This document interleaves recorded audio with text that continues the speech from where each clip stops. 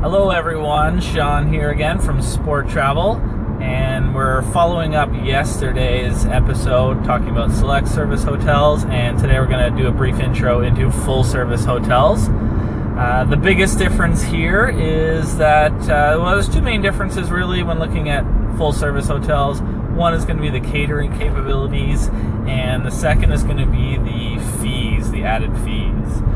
We'll talk about that in a minute here.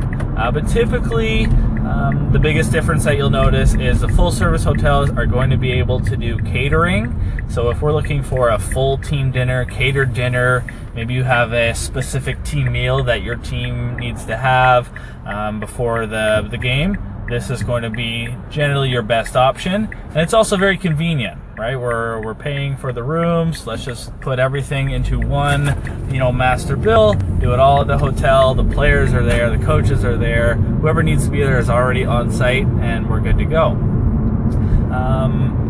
Breakfast sometimes is included. A lot of times we'll get that included in the rate, but sometimes it's not. So maybe we're looking at a restaurant, or again, we have to cater that breakfast. Again, depending on budgets and everything, maybe worth considering. It's very easy and convenient. Sometimes it can be priced out a little bit too much, so we have to look elsewhere for breakfast. But that's something you as coaches and a team need to decide, is how many meals you're looking to cater at that hotel. The other difference is the charges. So what I mean by that is typically a full service hotel is going to charge for some of the extras. Meeting space if we need to use it without that catered meal. Typically if you're going to cater a meal with that hotel, they're going to waive that meeting space. But if we're just looking to use it without buying the meal, they may charge you for that.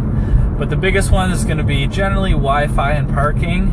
Usually these hotels are charging for that, and really just because they can. They have a lot of business travelers, so an individual traveling, maybe they're traveling for work and they're doing flights and renting a car and buying their food, getting meal expenses, everything like that.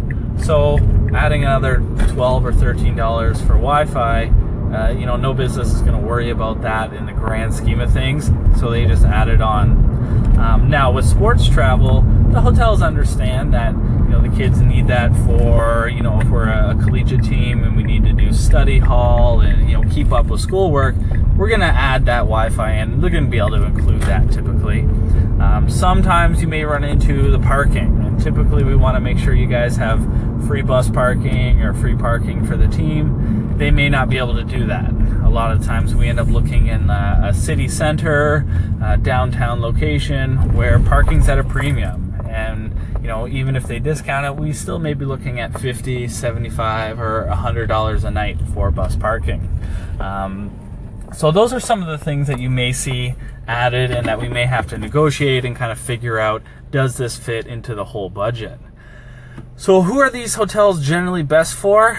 They're better for larger teams. We're talking basketball teams who need to cater a meal, larger lacrosse teams. A football team will almost always want to look at an option here. If you're on the fence and we're not sure whether we're doing full service, select service, maybe you need a team meal, but you're not 100% sure yet, it's definitely worth checking out, because a lot of the times we can get that room rate lowered because we're also bringing food and beverage sales to the hotel.